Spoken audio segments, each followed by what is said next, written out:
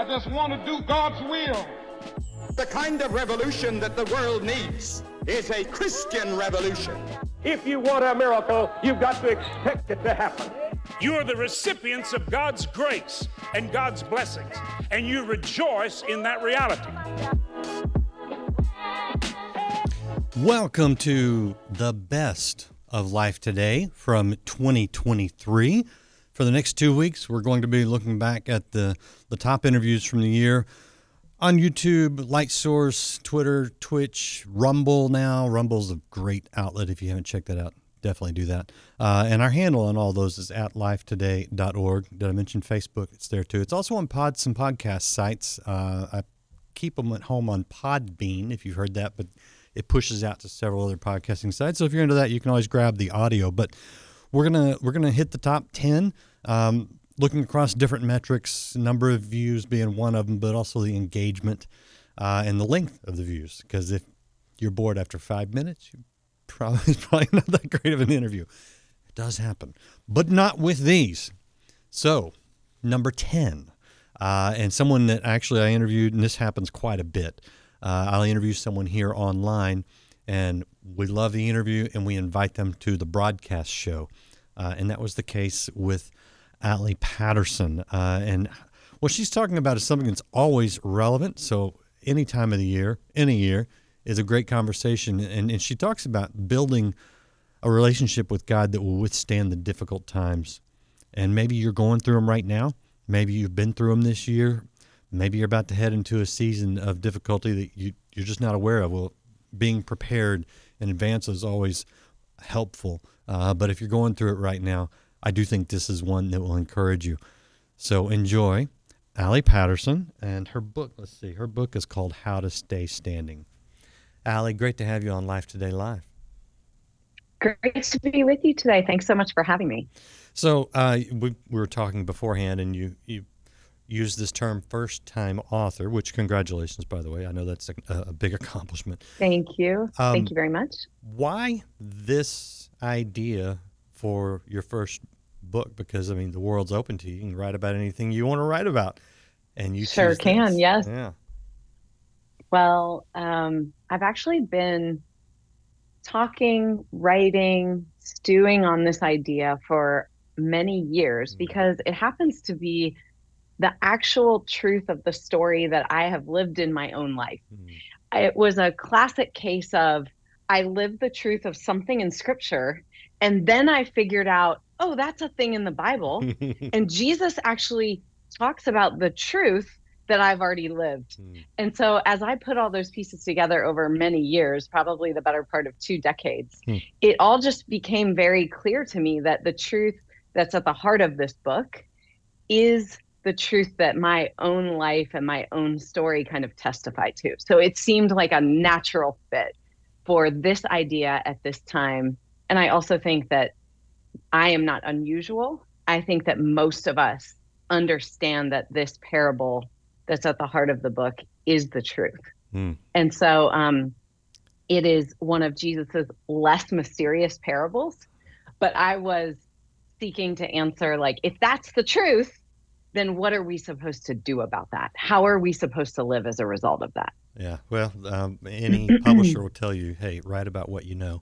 One of the first rules of writing, write about. So, no doubt. What is this mysterious, not so mysterious, parable that you lived? Yes.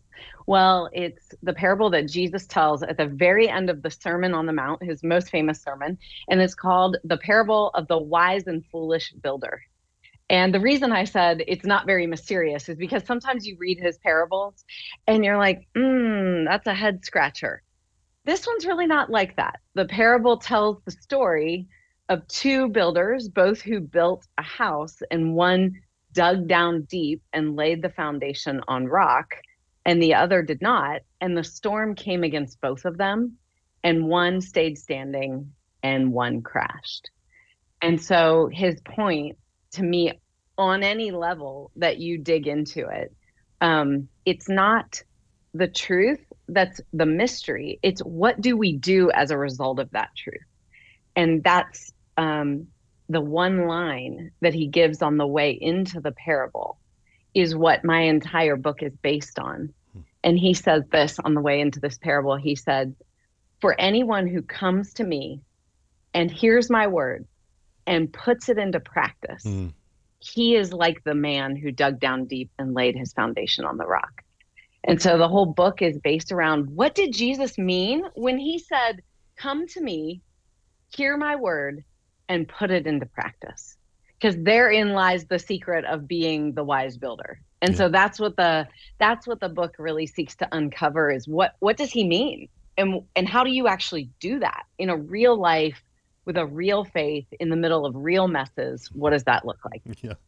And it is funny how we read, a few words of wisdom and we go, yeah, that's great. But then when you have to live it, it's a bit of a different game, Yes, sir. So which builder were you at early points in your life? Oh, goodness. Well, I was definitely the foolish builder who did not know it. And so my story, which I'm happy to take you back into parts of, my story is really that I thought I was building my life in the strongest possible way, but I was doing it based on the things that the world tells us are going to stay standing. The world tells us things like, you need a certain education, you want to find a certain type of relationship, you want to have a certain career opportunity, you want to be a certain kind of person, you want to learn how to be liked and make money and work hard, and all the things that, no one of those things is bad.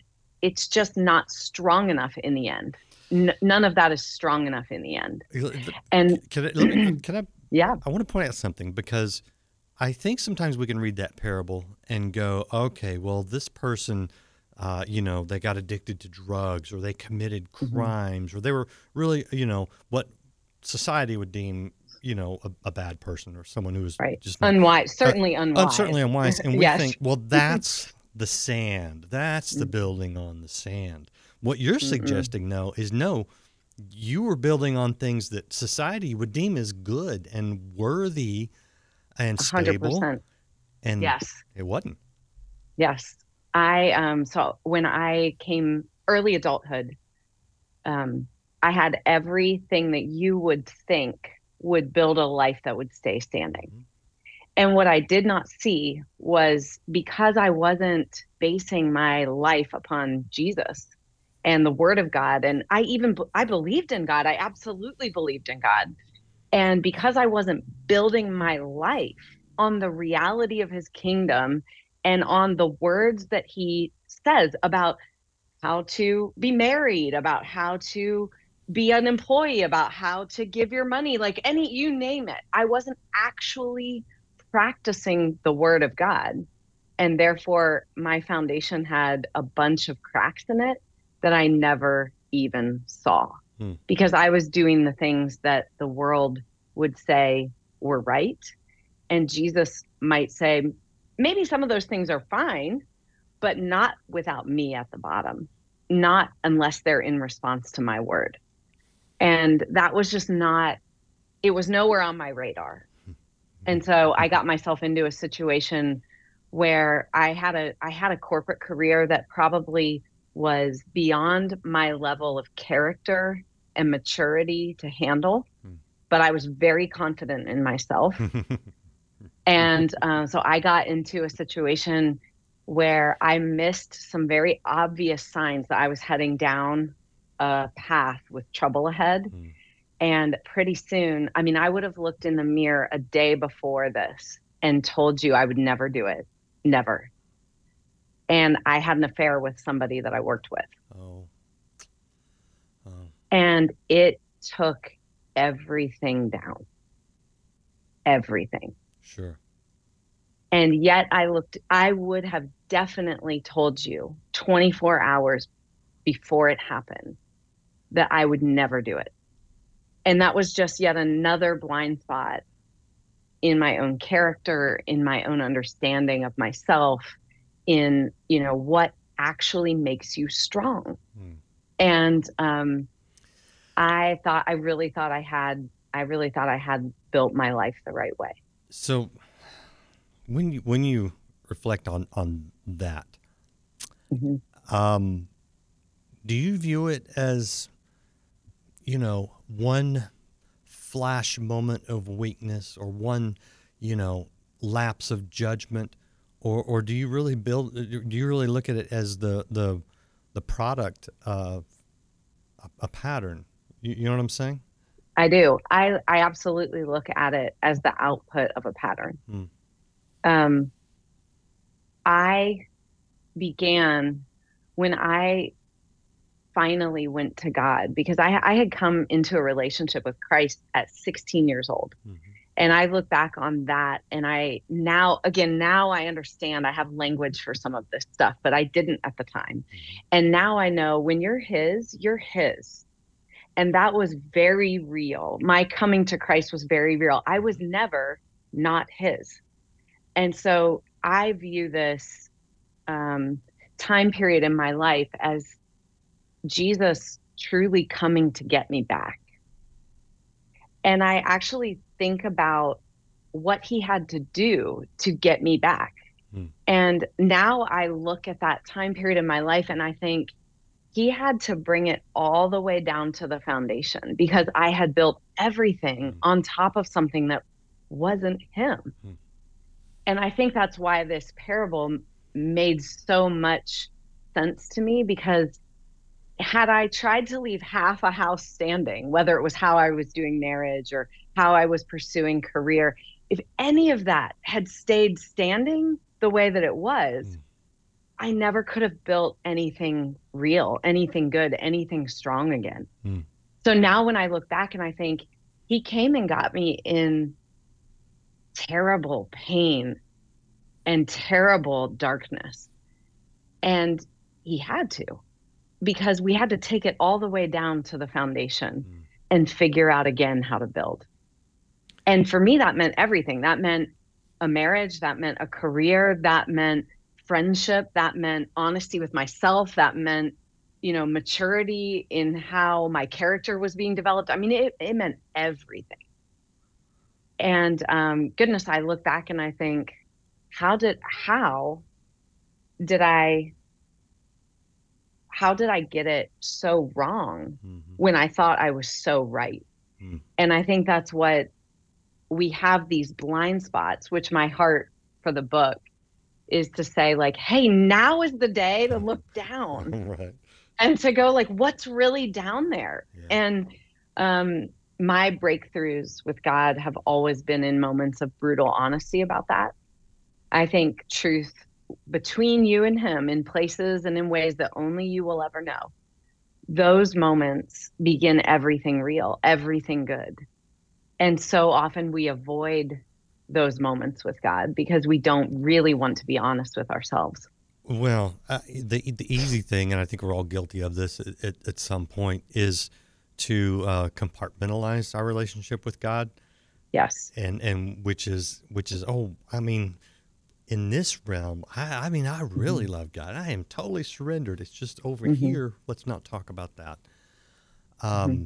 It's that nakedness in the garden kind of thing where we want to let's just hide that, yes, and pretend like God can't see it, which is just kind of stupid if you think about it. But we do that. How critical was it that you learned to let go and surrender everything? It was everything. And, I talk to people now that will say, well, I don't want to come to Jesus now that I'm desperate, as though that's a bad thing. And I always say, I truly don't think he cares what the circumstances are. When you come to him, desperate or not, desperate or just being proactive, looking for connection, I think he loves when we come to him in honesty and we show up before him, because that's when he can really begin to deal with us in truth and build something good and real in our life. And I think, when I think about the three things that Jesus says before he tells that parable, come to me and hear my word and put it into practice. If you read further into the parable, you realize that the foolish builder, the one with the house that crashed in the storm, he heard the word. And Jesus was standing in front of a bunch of people at the Sermon on the Mount, mixed crowd, huge crowd, and they had all come to hear him. So they had physically shown up. They were showing an interest in God. You could even say they were sitting in the pews on Sunday, right? Yeah. And he knew mixed into that crowd were people who brought their heart to him and people who never would bring their heart to him. He actually also then said to the Pharisees at one point, you search the scriptures because you think in them is life, but you refuse to come to me. And so I think we overlook and almost devalue this act of truly bringing our whole self, our whole heart, the whole truth about us, and dumping it at his feet.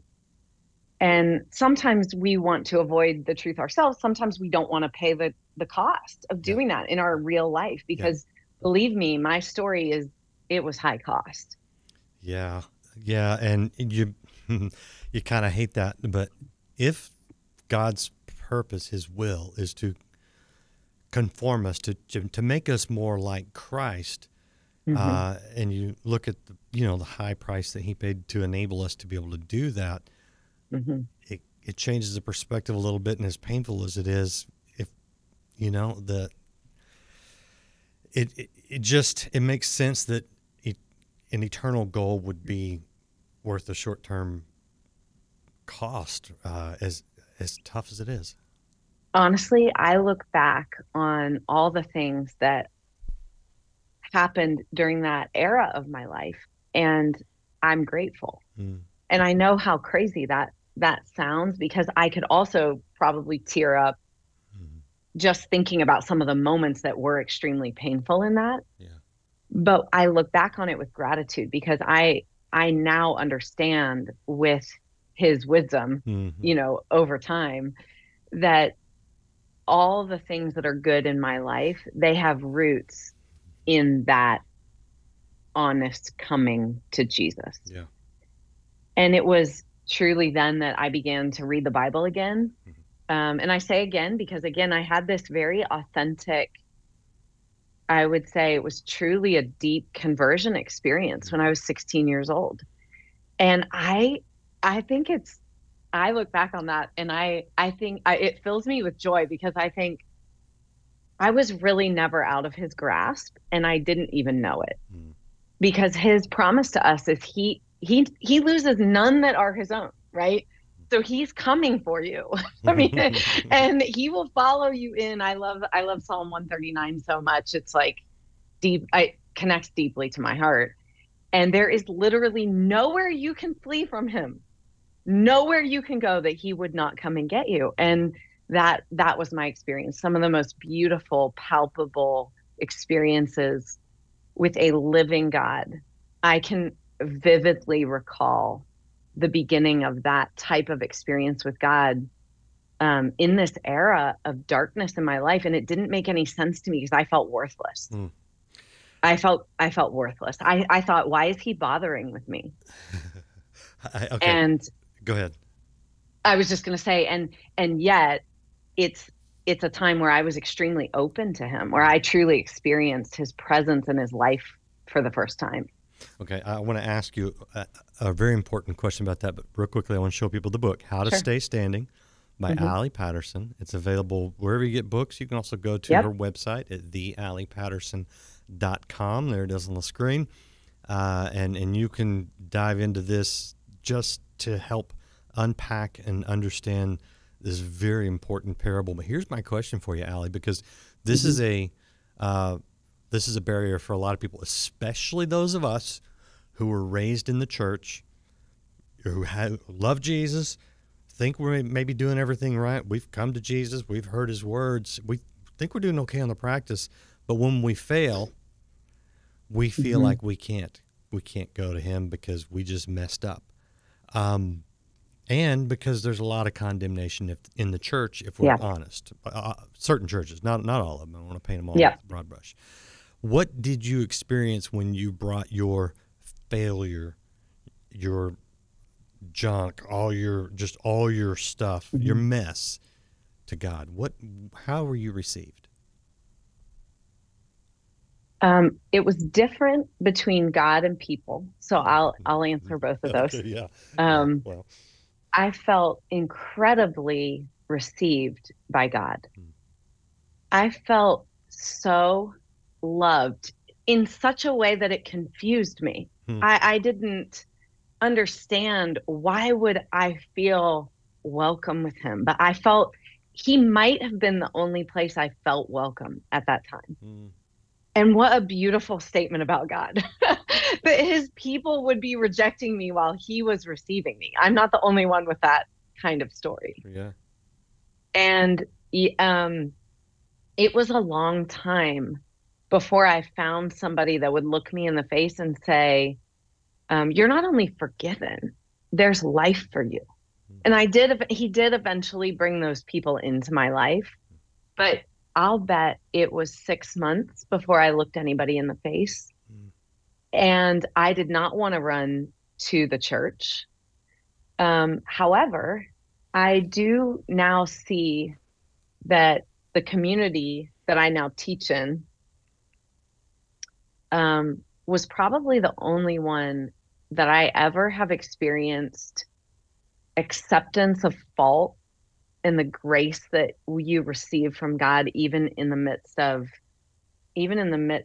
honest to goodness guilt. There's a difference between sometimes we feel guilty because we're guilty, and we need someone to look us in the face and say, stop.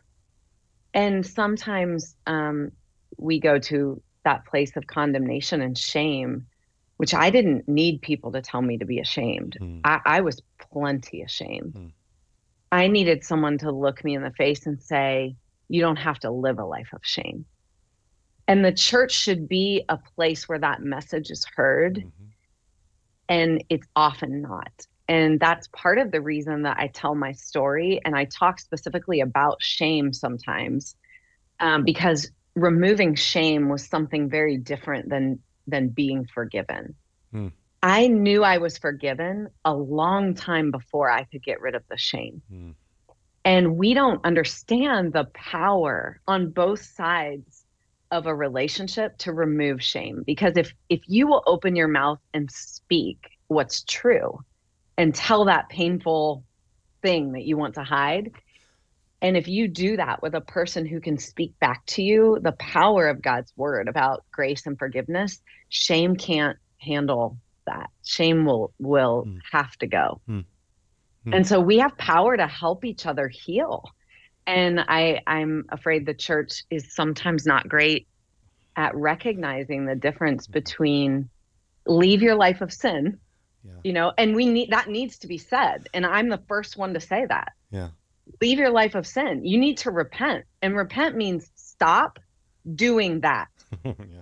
And then, and then you need the powerful voices even louder. I had a seminary professor that said to me, if somebody is not questioning the way that you preach grace, then you're not going far enough. Interesting.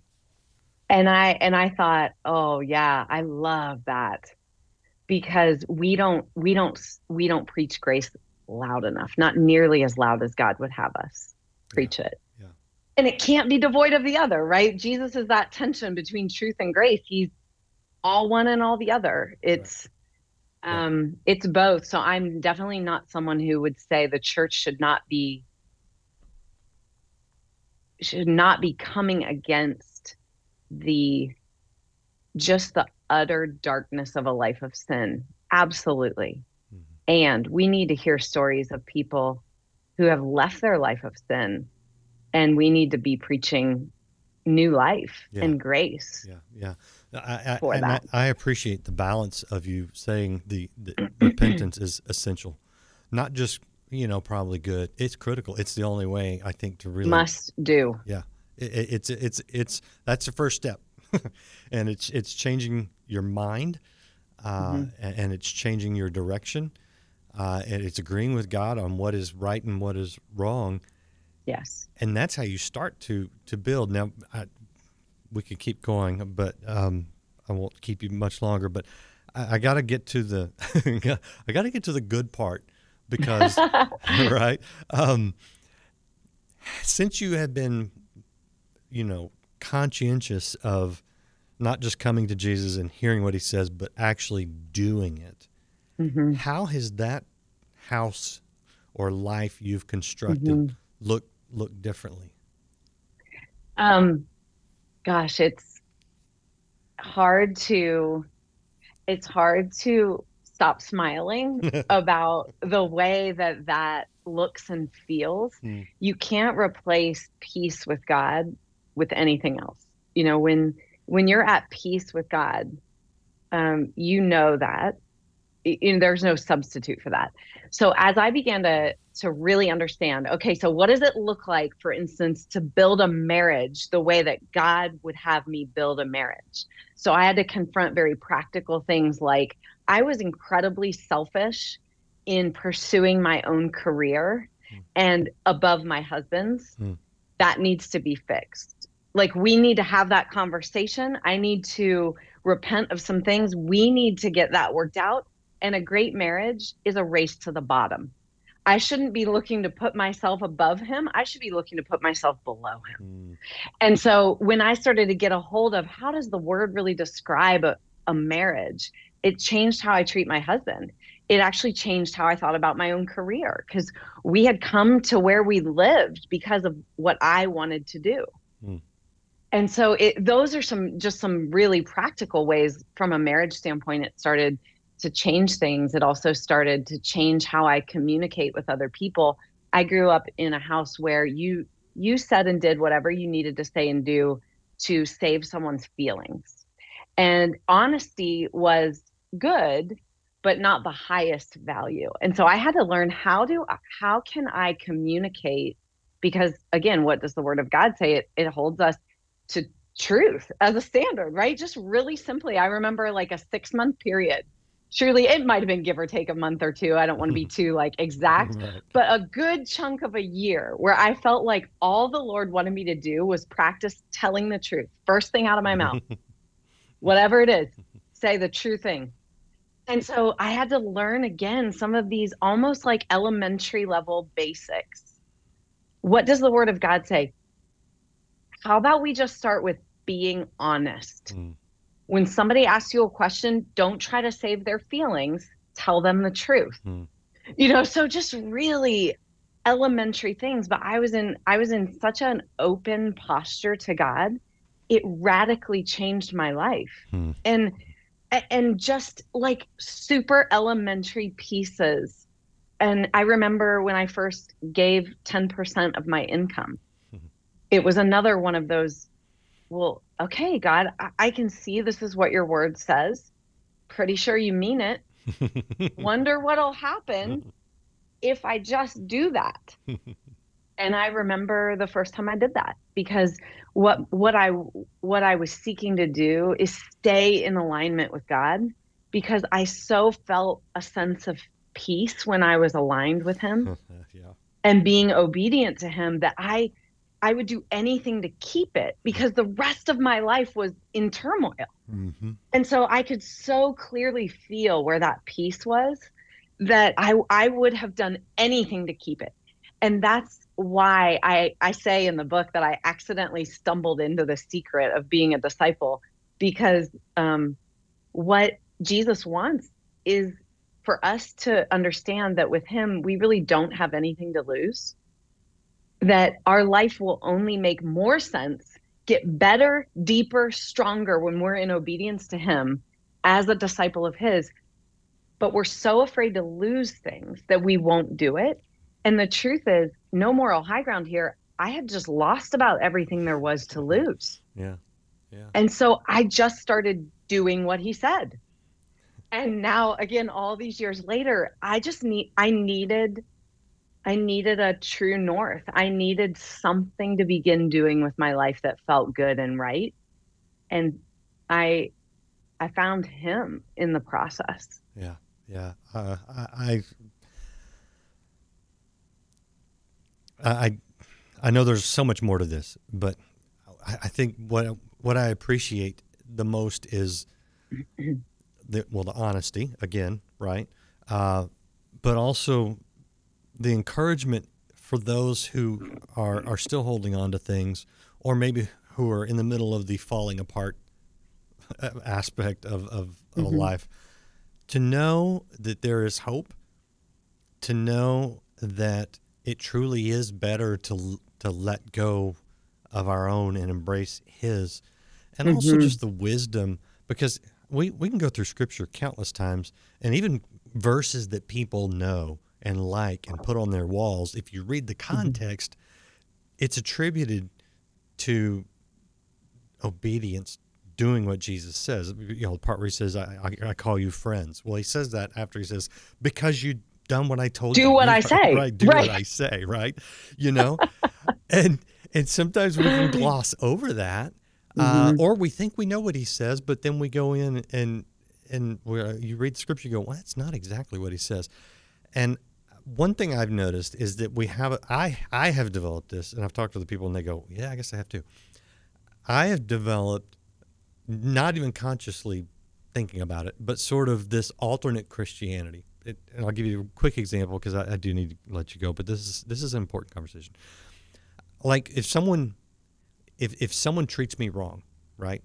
If they come out and they just make themselves enemies of me, right? They want to mess me over. They're not kind. They're not even honest. They're lying, or they're whatever it is.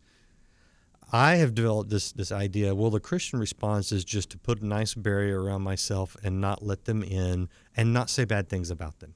Keep my mouth shut. And that's not what the Bible says. You're laughing because it's like, no, not just pray for them, because maybe I can throw up a prayer that isn't God kill them, but rather it's like, okay, God change them, and I call that the good one. But He says, no, bless them.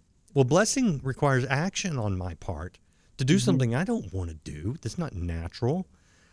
And so this whole alternate world of Christianity that I think some of us fall into, it feels like it's solid building, but it's not the rock that Jesus is said to build our lives on. And so you're really demonstrating and pointing out and hammering home the point that no, you got to get to the real rock, and you get to that by going to the Scripture, hearing Jesus' words, and then actually doing it. That's the only way to get there. Yes. Did I summarize your book? Absolutely. And the doing it, if I could just leave one final bow on it, it would be the doing it. This is the gold, because it will overcome all of our objections. It will overcome all of our fears. It will overcome all of our hangups. Because what we end up doing is we end up amassing this evidence that God is real, that He's good, that His word is true, that He's for us. And the real deal is that your safety and security, the life that you want to build, it isn't about everything turning out right. It isn't about confidence in holding on to the things that you want. It's about building confidence in Him, no matter the outcome. Yeah. And so if we will do it, and sometimes the outcomes are good and sometimes the outcomes are bad, but the adventurous, the risky, the living life part is you will gain the evidence of a living God that is wildly for you, no matter what the circumstances of that situation turn out to be. And so for me, that's the most beautiful part, is if we can risk doing something that He says to do, despite our own objections, we will end up loving Him, because we'll end up knowing Him. And pretty soon, nothing else will do. And you end up going, how did I get here? Now He's really all I can trust. He's all I want. It is that process just over and over again as I come to Him in truth. I try to understand to the best of my ability, what does His word say that's relevant to my life in this way? And then I seek, again, we're all flawed, as best I can to actually practice that in my life. And we end up slowly becoming a real follower. Yep. And that's how you stay standing.